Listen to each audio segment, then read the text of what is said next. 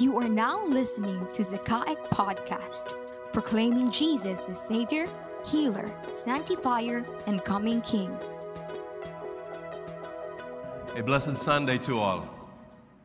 Buenos dias a todos. Please open your Bibles with me in the book of 2 Timothy chapter 3, verse 14 up to chapter 4, verse 5. 2 Timothy chapter 3, verse 14 up to chapter 4, verse 5. I will read from the New American Standard Bible, 1995 edition. The word of the Lord says, "You, however, continue in the things you have heard, you have learned, and become convinced of, knowing from whom you have learned them, and that from childhood you have known the sacred writings, which are able to give you the wisdom that leads to salvation through faith, which is in Christ Jesus. All Scripture is inspired by God and profitable for teaching, for reproof, for correction, for training in righteousness, so that the man of God may be adequate, equipped for every good work. I solemnly charge you in the presence of God and of Christ Jesus, who is to judge the living and the dead, and by his appearing and his kingdom, preach the word, be ready in season and out of season. Reprove, rebuke, exhort with great patience and instruction. For the time will come when they will not endure sound doctrine, but wanting to have their ears tickled, they will accumulate for themselves teachers in accordance to their own desires, and will turn away their ears from the truth and will turn aside to myths. But you, be sober in all things, endure hardship, do the work of an evangelist, fulfill your ministry." May the good Lord bless the reading of His Word. I was reading an article one time, and in one of the pages of that article, there was a picture that portrays two individuals standing face to face on a sidewalk. Two individuals standing face to face on a sidewalk, and at the bottom of these two guys, there was a writing on the floor. What was that? That thing that was written on the floor is a number.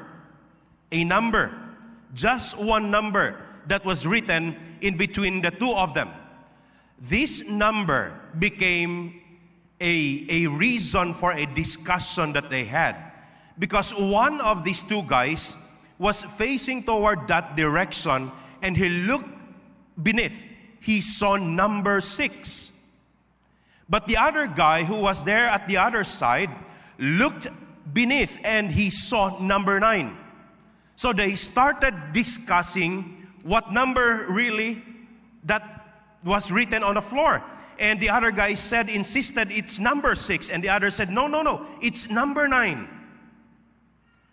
If we are in this kind of scenario, the question that we need to ask is that, what is the right point of reference that we may be able to give the correct answer? These two individuals were truly insisting, it's number 6. The other guy would say, it's number 9. No, it's number 6. No, it's number 9. At the end of the day, they just both agreed, we are both correct. We're both correct. Because the way I look at it, it's number 6. And the other guy said, yeah, I think I would agree with what you're saying, because the way I look at it, it's number 9. Well, with numbers, it's a possibility that we look at it, and at the end of the day, we would say we are both correct just for number 6, or probably number 8, or probably number 0, or number 1. But when you think about other numbers, it cannot be. Now, this has become a problem, not only in mathematics, but when we bring this reality into the experiences of life, this becomes problematic as well. Why? Because there are objects around us that would require an ultimate point of reference that you and I may be able to correctly say, this is the right understanding that I should have about this matter. Why? In the world where we live today, wherein the common understanding or what is acceptable by the society comes from the idea of postmodernism, wherein truth can be subjective depending on the one reading it. Truth can be subjective depending on the one that is interpreting it. That's really problematic, I shall say. Why? Because a color can be another color already, another of its kind already, depending on the person who's looking at it. So there are many aspects in our lives today that became very much subjective in the way we interpret it. What is the point of reference that we need to take, especially about morality in the life that we live today?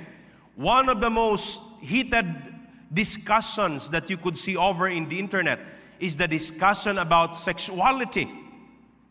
Because some people would say, I think I am a woman because I feel I am a woman even if he is biologically a man. Or the other individuals would say, I think I am a man because I feel that I am even if she is biologically a woman. You see what would happen when we take away the ultimate point of reference to decide about a certain matter. There is a possibility that it would really create chaos in our midst today. And this is not a new thing happening in our time. You go back to the Old Testament, going to the book of Judges, you would read there, they did what was right in their own eyes. The point of reference is removed. The point of reference now has become the self that they have. Their perspective, their ideas, their preference, it became the point of reference. And it is very subjective because when one person says, I think this is right, and the other says, no, I think this is the one that is right. And in the postmodern worldview, they would end up saying, both of us are right. It depends on your perspective. Can it be a truth factor for everything around us? I shall say directly, it shall not be. It did not only happen in the Old Testament, even in the New Testament time, during the time of Paul and Timothy. And that's one of the reasons why Paul had to write to Timothy. Because as a backdrop of the book of 2 Timothy, in relation to the historical, background, you would see that these were just a few years after Nero burned the city and then pointed his fingers to the Christians. That's why there was a persecution. Along with that persecution was the reality of false teaching and a very alarming of postmodern concept taking place. Let's find it in verses 1 to 5 of the same chapter. Let's read it. 2 Timothy chapter 3, verses 1 to 5. It says here, Paul said to Timothy, but realize this, that in the last days, difficult times will come.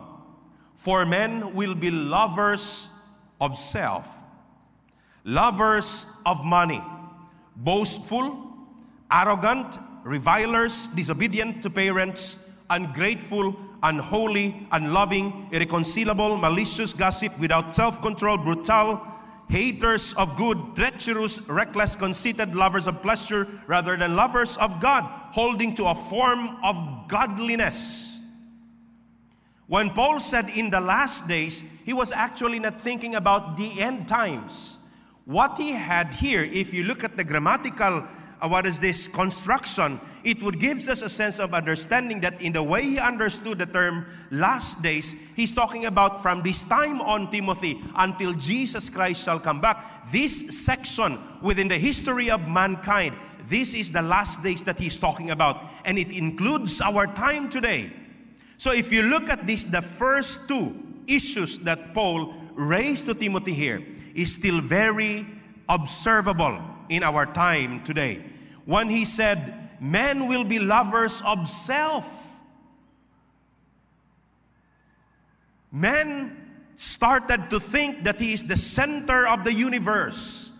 that when he makes the decision for himself and for the rest of the society around him, he is the point of reference of that decision. His preference becomes the point of reference of that decision. No wonder we have a generation that is egocentric, narcissistic, and materialistic in nature.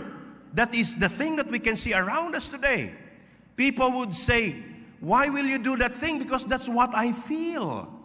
Feeling, the emotions has become the very core of the basis for making decisions in life. And that is very dangerous. Feeling. Why will you join that? I feel it. I want to join there. Why will you go for this kind of course? Why will you enroll in this kind of, educational course? Because I feel that I am in line to this. Feeling? Surely. Your feeling is your basis. One time somebody approached me and said, Pastor, please give me an advice. And I said, why? What's the problem? He said, there is something that I really need to decide in life. And somebody came to me and said to me that I must follow my heart. Have you heard that advice before? You follow your heart. It sounds good, right? And maybe we ourselves heard that, or somebody advised us to do the same. Follow your heart. Sounds good. Or maybe at some point in our lives, we were the ones who gave that advice. Follow your heart. Sounds good. But the question is it really right to follow the heart? Sometimes maybe it falls within that, it falls categorically when we say something that is right. It coincides, but not all the time. No wonder what the Bible tells us is, guard your heart. Because it is very deceiving. Why deceiving? Have you not observed? A person can be very happy this time. In a short while, he becomes so angry. It's the surge of emotion from deep within. And when we look at it, it is not stable. So when we say follow your heart, it's a very dangerous thing. Or sometimes we see advice that would be given. Instead of follow your heart, there is an advertisement that says, obey your thirst. That sounds nice. Well, if you are thirsty, you look for water. But sad to say, this is an advertisement of a soft drinks.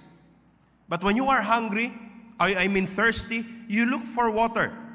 But you bring it into the idea of a figurative sense of that statement, obey your thirst, that poses a great danger because it could mean follow what your flesh is telling you. Obey your thirst. Give in to the call of your flesh. That's a very dangerous thing. But these are all realities that we can see happening around us today.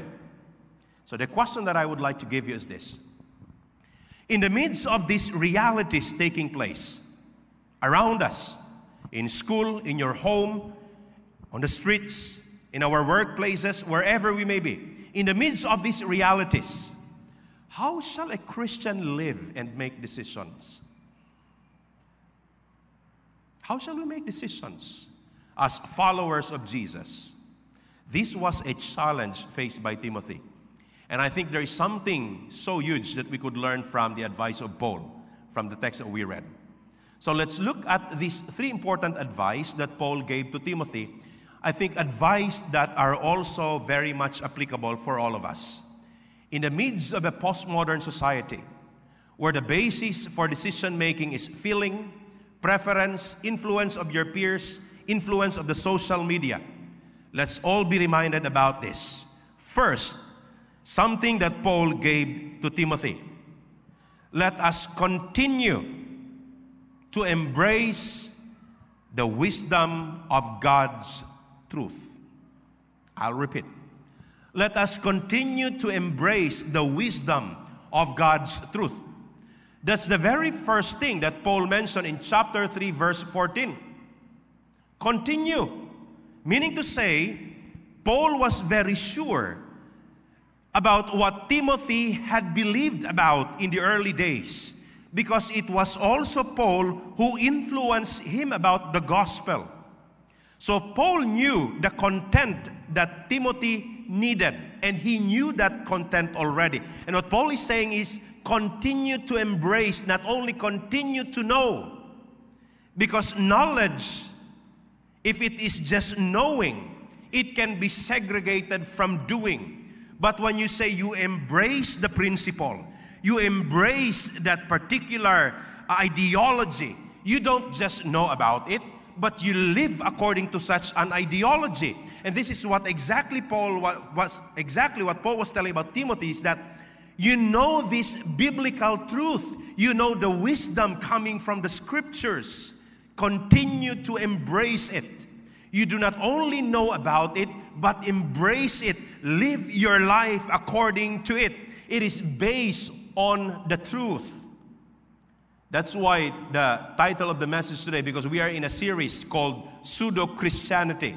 Last week we learned about the reality of pseudo-Christians, wherein there are individuals that may appear very Christian, and yet deep within them, it's not real, it's not genuine. And today we are looking further as to how we are going to test. That is why the subtitle is that the Word of God as the arbiter of truth, a litmus test against pseudo-Christianity.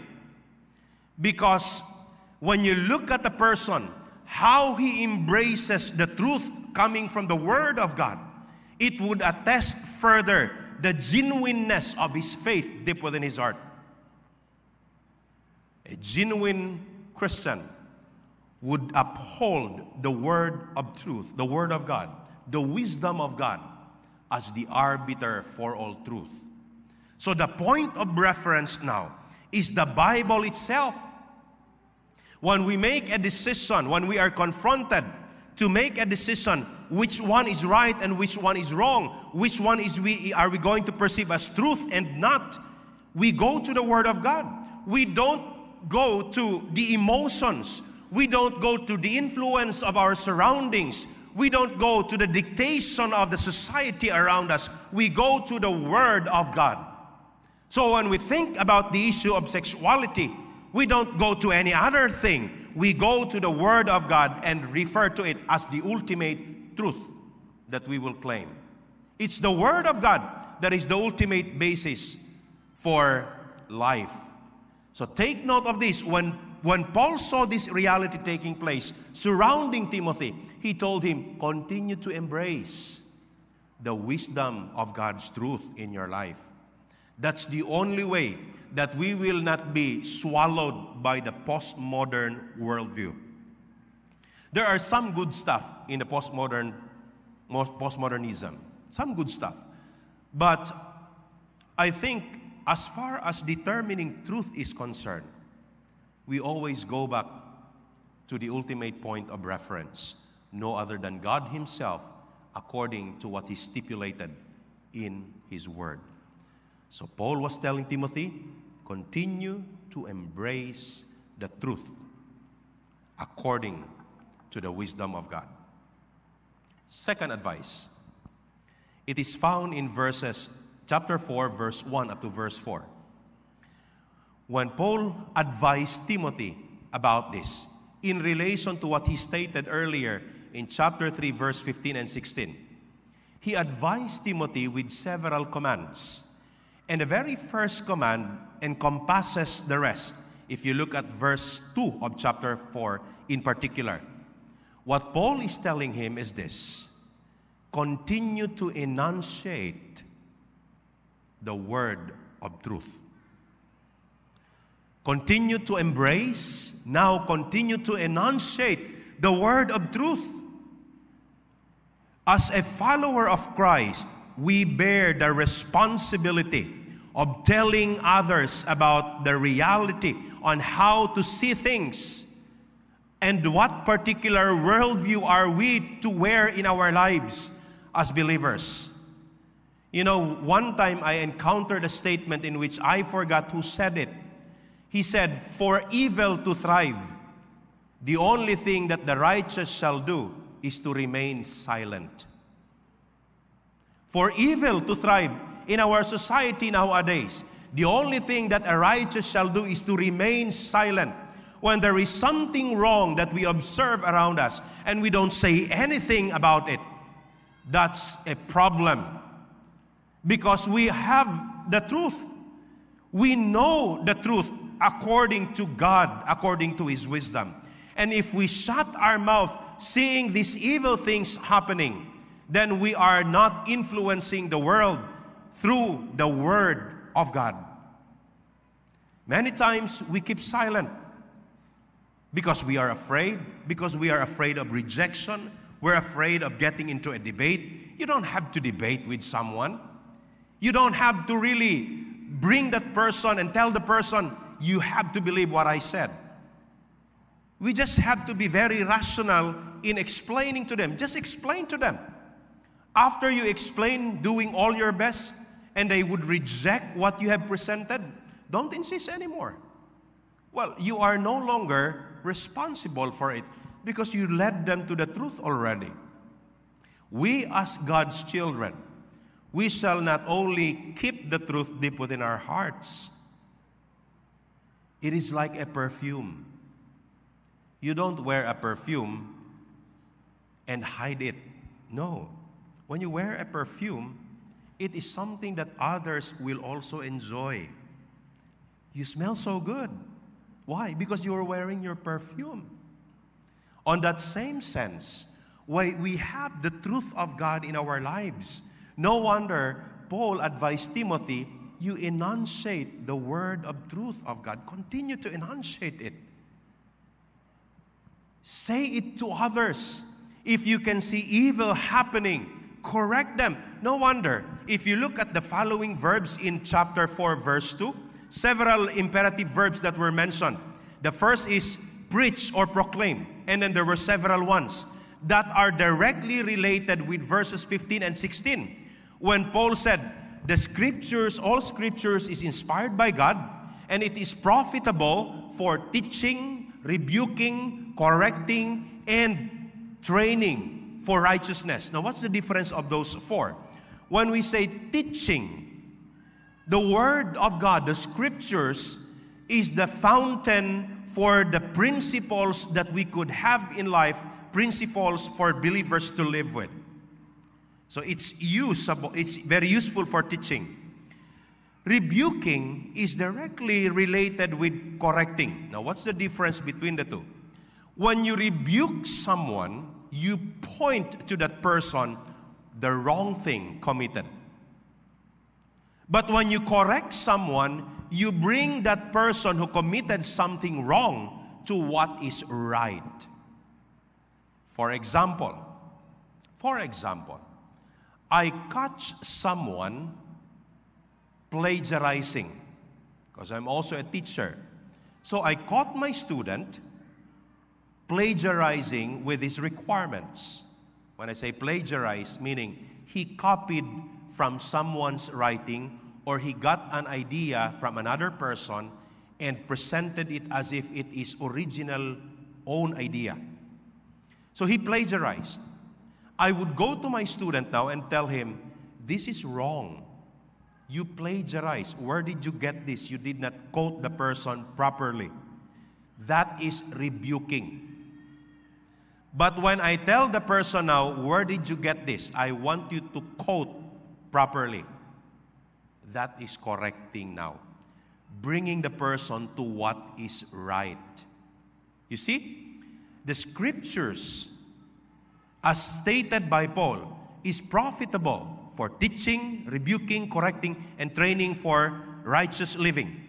Now, when you reach verse 2 of chapter 4, he gave commands now in relation to these descriptions. The prepositions he gave in chapter 3, verses 15 and 16 are now given in a form of commands in chapter 4, verse 2, wherein he told Timothy, you preach, you rebuke, you correct, you proclaim. These words were given to him.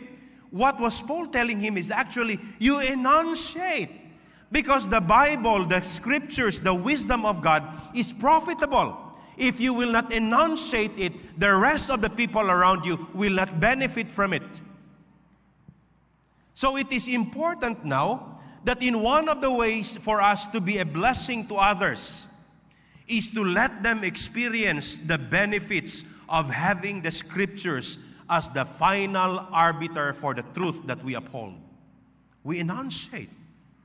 And the last advice given by Paul is found in chapter 4, verse 5. If you look at that matter, the term that he used there is that, but be sober. Be sober in all things. What does it mean by that? Meaning we should be very careful in the way we think about matters so that we will not also create wrong perceptions and wrong actions. Because usually, our actions are dictated by our perception. So if your perception about this person is someone who does not know anything, our actuation in relation to that person will be in that sense as well. So our perception about a matter our action about a matter is dictated by our perception with regards to that matter. So Paul is telling Timothy, you be very careful in the way you think about anything in life so that you will not have a wrong understanding about that matter and you will not create a wrong action toward that matter. In other words, Paul was telling Timothy, he was advising him not only to embrace the truth, not only to enunciate the truth, but he was telling him, you embody the truth. You embody, and the embodiment of God's truth starts with how we think. Because our actions are byproducts of what we think deep within our brains. So Paul is telling Timothy, be very careful on the things that you think and weigh things properly so that the principles that you create, the ideologies that you have, are directly anchored on God's truth, God's wisdom. Thus, your life also will exemplify such wisdom. 3 advice given by Paul that all of us today ought to have as well. For us to live as faithful as we can, as Christians, in the society that upholds postmodern worldview. We ought to continue to embrace the truth. We shall continue to enunciate God's truth. And lastly, we shall continue to embody the truth of God. If I will say this in one sentence, God's children shall live by His word. God's children shall live by His word. When I was a student in Ebenezer, we call ourselves as people living by the bell. Why by the bell? Because it's the bell that woke us up in the morning around 5 or 5:30. The bell will ring to wake us up, telling us, have your devotions in your individual rooms. So we will wake up through that bell. And then, 30 minutes later, the bell will ring again, around 6 o'clock. First bell, a call for the students to be ready to go to the dining hall. Because later, breakfast will be served. There will be another bell. The final bell for breakfast would sound, and then after that, if you are not still inside the dining hall, you cannot enter anymore because the door will be locked up. And then, when we are all inside, the bell again will sound for the devotions in the dining hall to start. And then, after that, a prayer will be given. We will eat our breakfast. After that, maybe around 30 minutes or so, the bell will ring again to drive us out of the dining hall. Why? Because the ones who are going to clean will start already cleaning. And then we will all go out, go to our respective dormitories, and then we will prepare ourselves. Because around 7:15, the bell will ring again. Warning, calling for the students to be ready now because we are to be in our classroom soon. At 7:30, the bell will ring again for the first period to start. 1 hour later, it will ring again for the break. 15 minutes later, it will ring again for us to go back to the classroom until all the classes for the day will be over. It will be dictated by the bell. In the evening, before the dorm will close at around 7 o'clock, the bell will ring again for us all to go out because we must be in the library. At 8 o'clock or 8:30, the bell will ring again. Time for us to go out from the library. And then, at around 9:30 or 9, the bell will ring again for all of us to be inside our dormitories. At 10, the bell will ring again for us to sleep. You see, we live by the bell when we were students in Ebenezer. But when we come out as pastors, not only as pastors, as God's children, when we live in the society, we don't live by the bell, dictated by any influence around. We live by the Word. We shall never be influenced by any social media. We shall not be influenced by any person that we treasure so close deep within our hearts, especially if that person goes against with what is stipulated in the Word of God. We shall not be dictated by our emotions. We shall not be dictated by our preferences, because a believer, a follower of Christ, is not dictated by any other thing, but only by the Word of God. For as Christ's children, we live by His Word. And I pray that God would look at us and He would evaluate us and He would tell, you are a good and faithful child of mine because you live according to my word. It is my prayer that when God looks at you, He will find you faithfully living according to His word. Again, live by the word of God. God bless you all and good morning. You just heard the message from Zamboanga City Alliance Evangelical Church. We hope that it will help you in your journey with the Lord Jesus Christ. For more updates, you can follow us in our social media platforms in Facebook, YouTube, and Instagram at Zakaic Ministries. See you there!